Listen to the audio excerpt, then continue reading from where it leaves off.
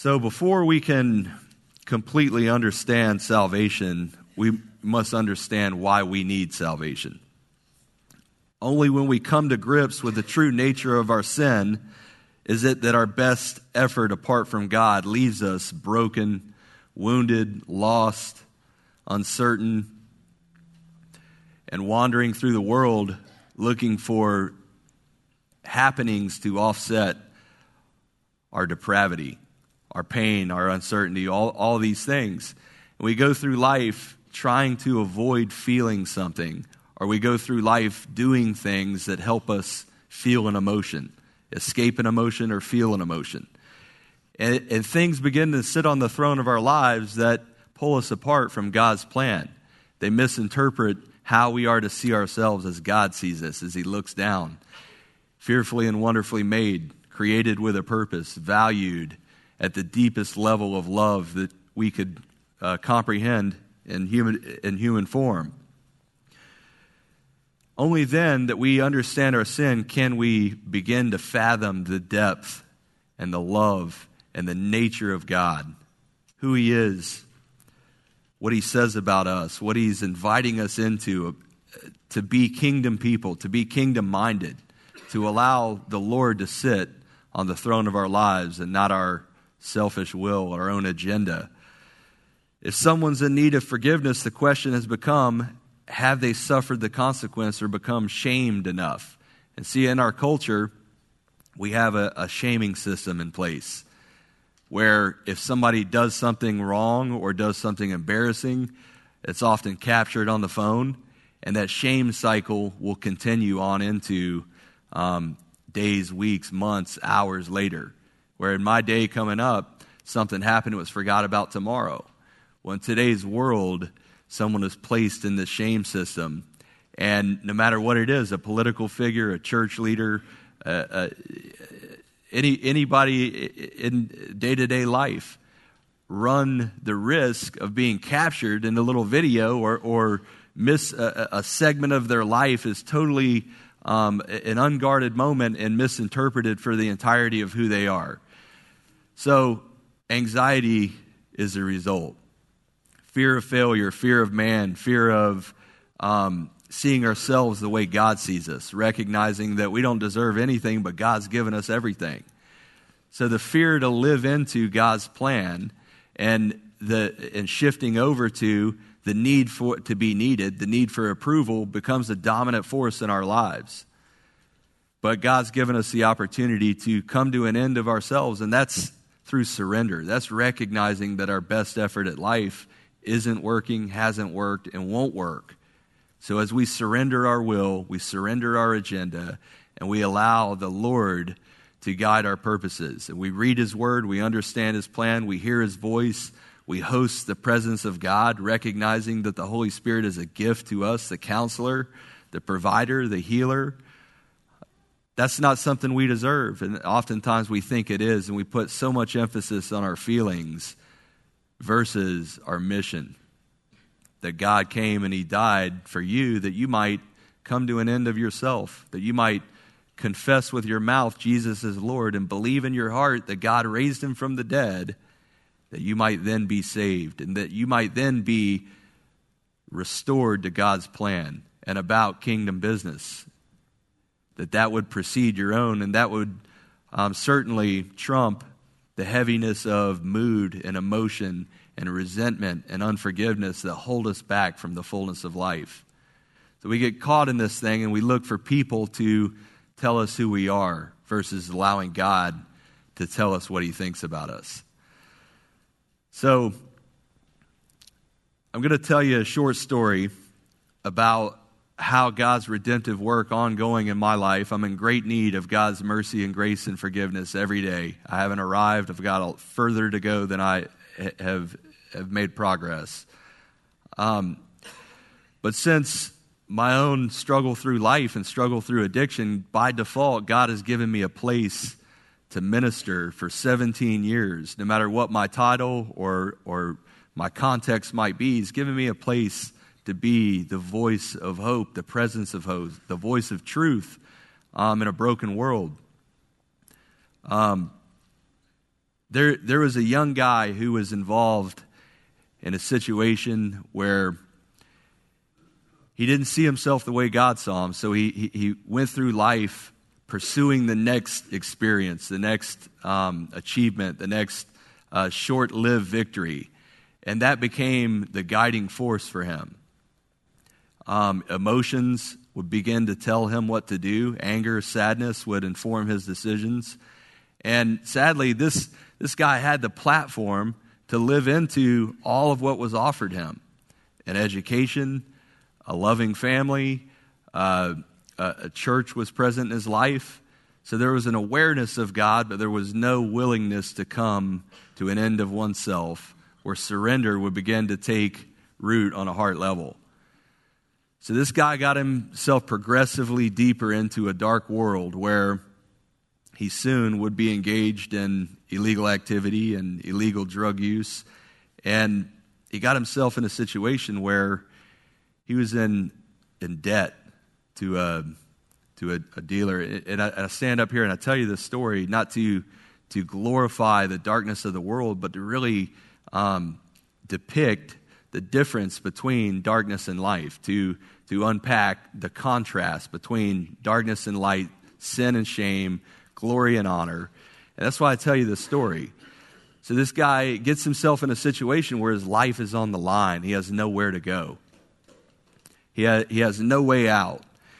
And he's looking at a situation, trying to control it to the point where all he had left was faith, but no surrender. He believed in God, but he was unwilling to come to an end to himself.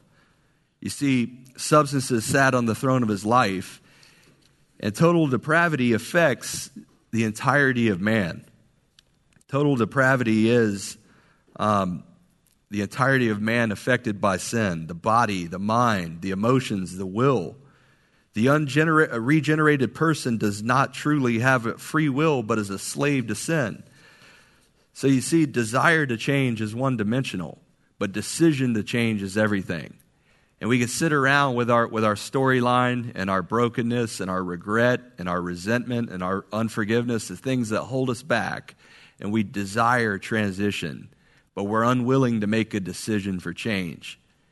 Because decision involves mourning the loss, more often than not, the loss of a lifestyle, a false identity, an experience that we think we deserve. And we begin to go through life wanting change, be it as extreme as addiction or as simple as medicating your pain or loneliness through any means of temporary happiness, like Black Friday, right? So it's, to say it again, that decision to change is one-dimensional, desire to change is one-dimensional, decision to change is where true life change occurs on a heart level.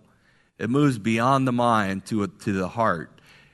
And there in that place, what begins to inform the heart is something new, that God's Word would come in and reorient our lives back to the way that He sees us as perfect and blameless through the blood of Christ. As He looks onto our lives and we accept the Lord as our Savior and His purposes become ours.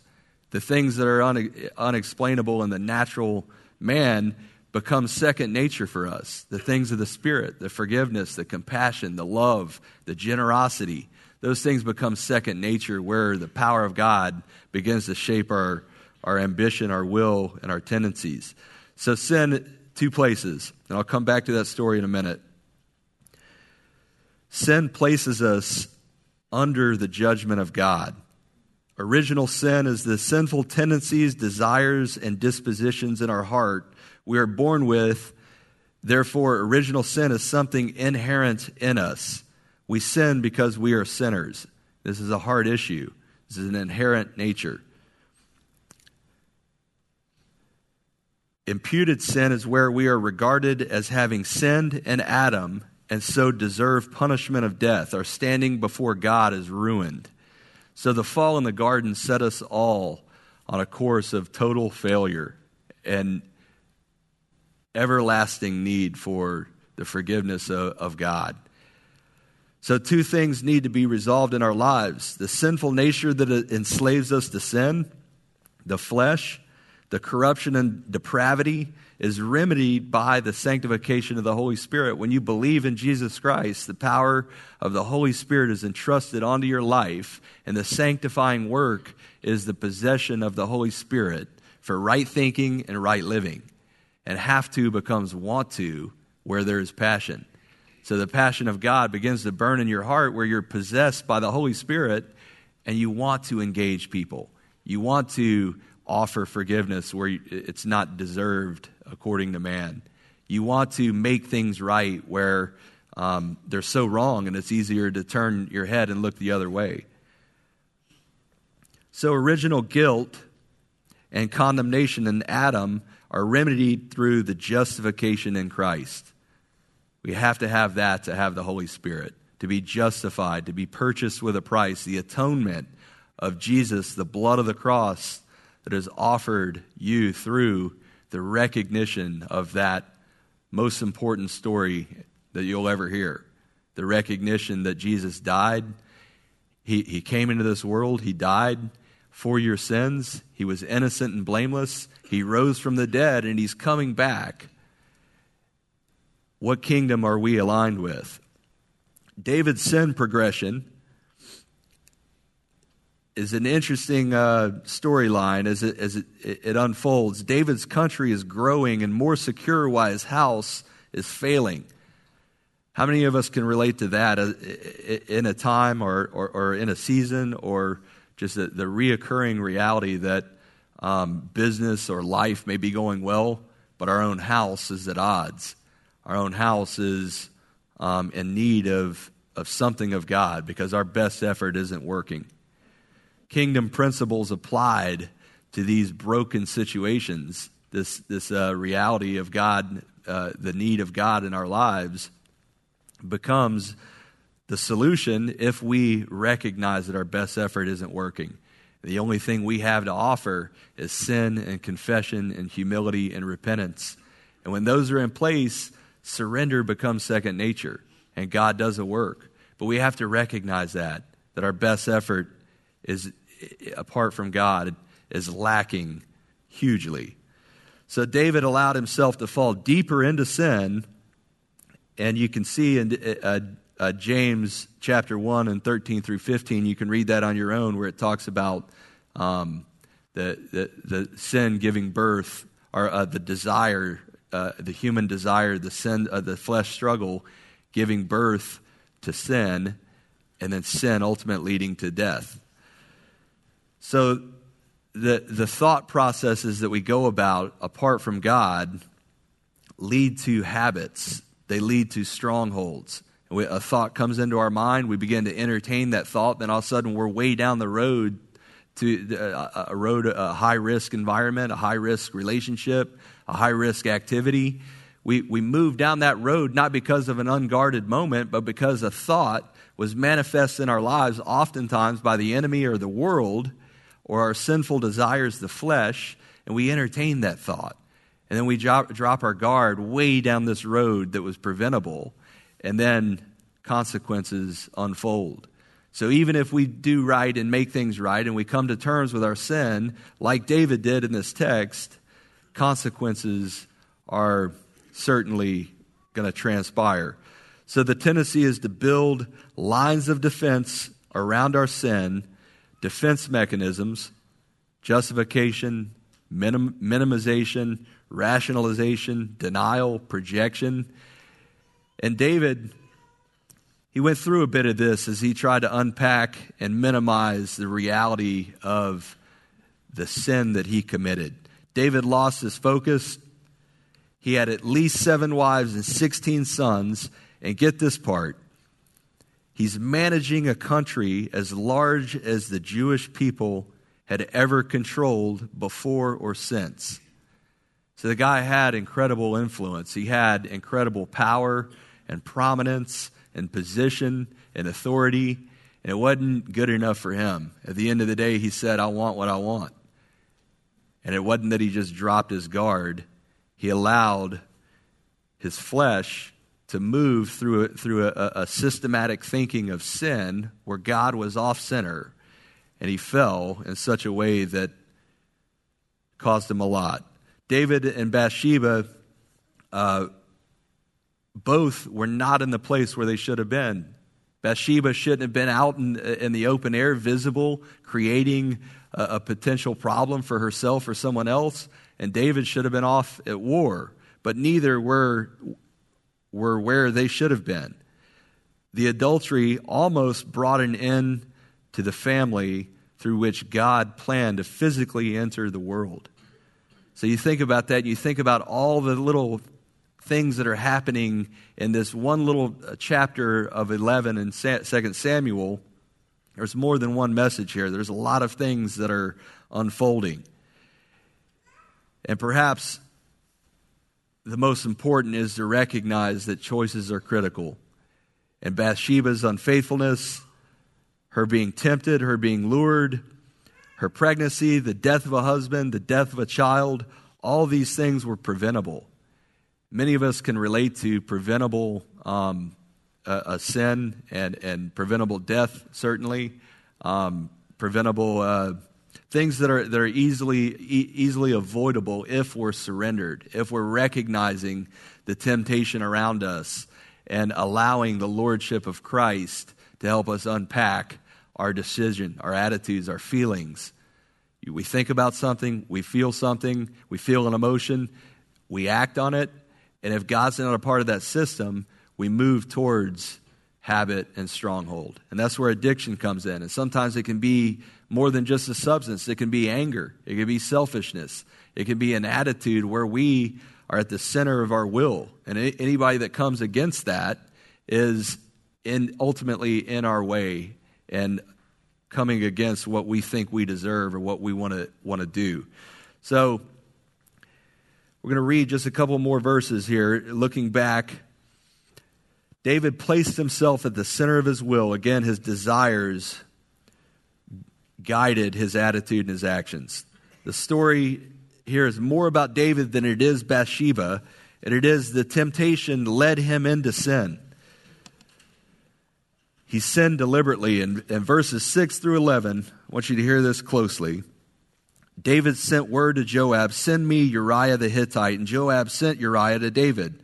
When Uriah came to him, David asked how Joab was doing and how the people were doing and how the war was going. And then David said to Uriah, "Go down to the house, wash your feet." And Uriah went out of the king's house and therefore followed him a present from the king. But Uriah slept at the door of the king's house with all the servants of the Lord. When David told him Uriah did not go down to his house, David said to Uriah, "Have you not come from a journey? Why did you not go down to your house?" Uriah said to David, "The ark of Israel and Judah dwell in booths, and my lord Joab, the servant of the Lord, are camping in the open field. Shall I then go to my house and eat and drink and lie with my life? And as surely as you live and as your soul lives, I will not do such a thing." So what's unfolding here is David is tempting Uriah to go and lay with his wife, to set aside his responsibilities as a soldier, to set aside his purpose in this battle, to set all that aside and disregard God's plan for his life, and to fall into this complicated orchestration of deceit that David had arranged, trying to position himself with liberty and freedom that he might be above reproach and blame. And Uriah, it would all just kind of play out in the end. Can't we all relate to that? Can't we all relate to creating this complicated story that protects us, that keeps our will and our ambition centered in our lives, and that deflects anybody that would come against it? And thank God for truth tellers that would come into our lives and hold us accountable. See, the thing about accountability is everybody wants it until they get it, right? We all want to be accountable until it shows up in our lives, and then it confronts us with the reality that we need to come to an end of ourselves. If you're not a part of some form of accountability, if you don't have somebody in your life that tells you the truth, I encourage you to look for that. So David tried to cover his tracks, and it didn't work. It didn't work. There were consequences, there was regret, and there were things that were beyond his repair. So despite, in verses 12 and 13, I'm just going to read a couple more verses. Then David said to Uriah, "Remain here today also and tomorrow, and I'll send you back." Uriah remained in Jerusalem that next day, and David invited him, and he ate in the presence and drank, so that he made him drunk. So David then, after it didn't work for him to unite him back with his wife, he tried to get him drunk to see if that would work.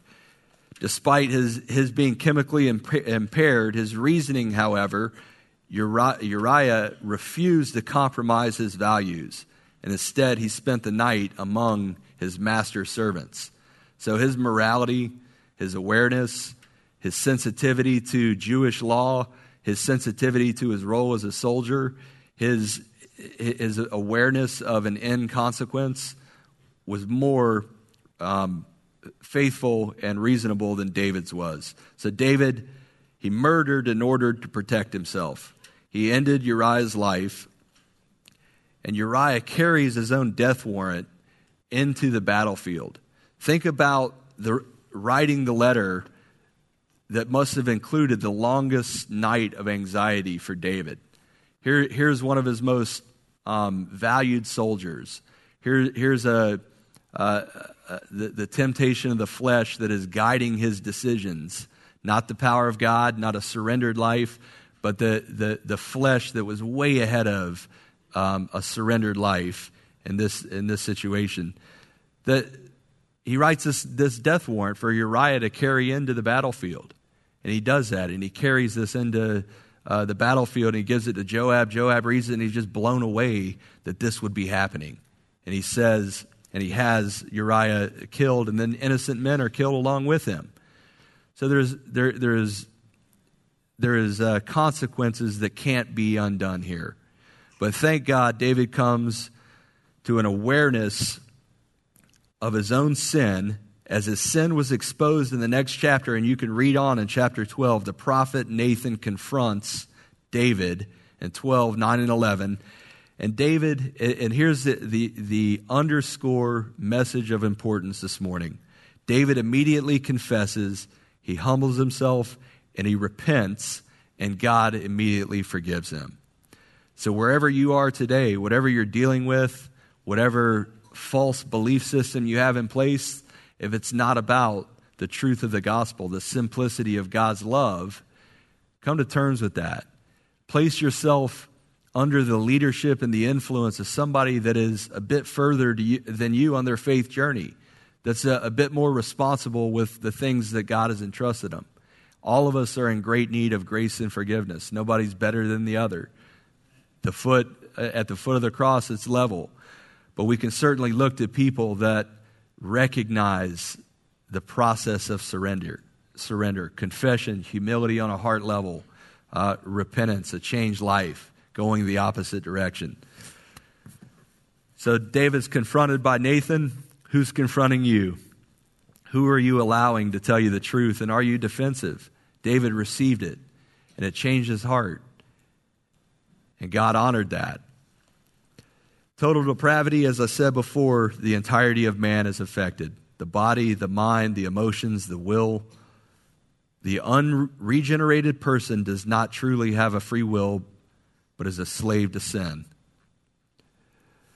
The story ends like this. This guy's life was on the line. The story I was telling on a personal level, this guy's life was on the line. He had no way out. He had to confess his sin. He had to invite a redeemer, a benefactor, a person of compassion and grace into his life. And in doing that, his father stepped in and he paid off a debt that was pretty significant. A debt, a financial burden that then lived into this guy's family that took away from his quality of life. Not only that, it created this anxiety and this fear for this father to think about, man, my son's out here dealing with, situations that ultimately could end his life or have him locked up. You talk about living apart from God's plan. And in doing this, his father steps in and he pays his debt. The person that was owed the money then turned down the degree of intensity that he was in pursuit, and things weren't good.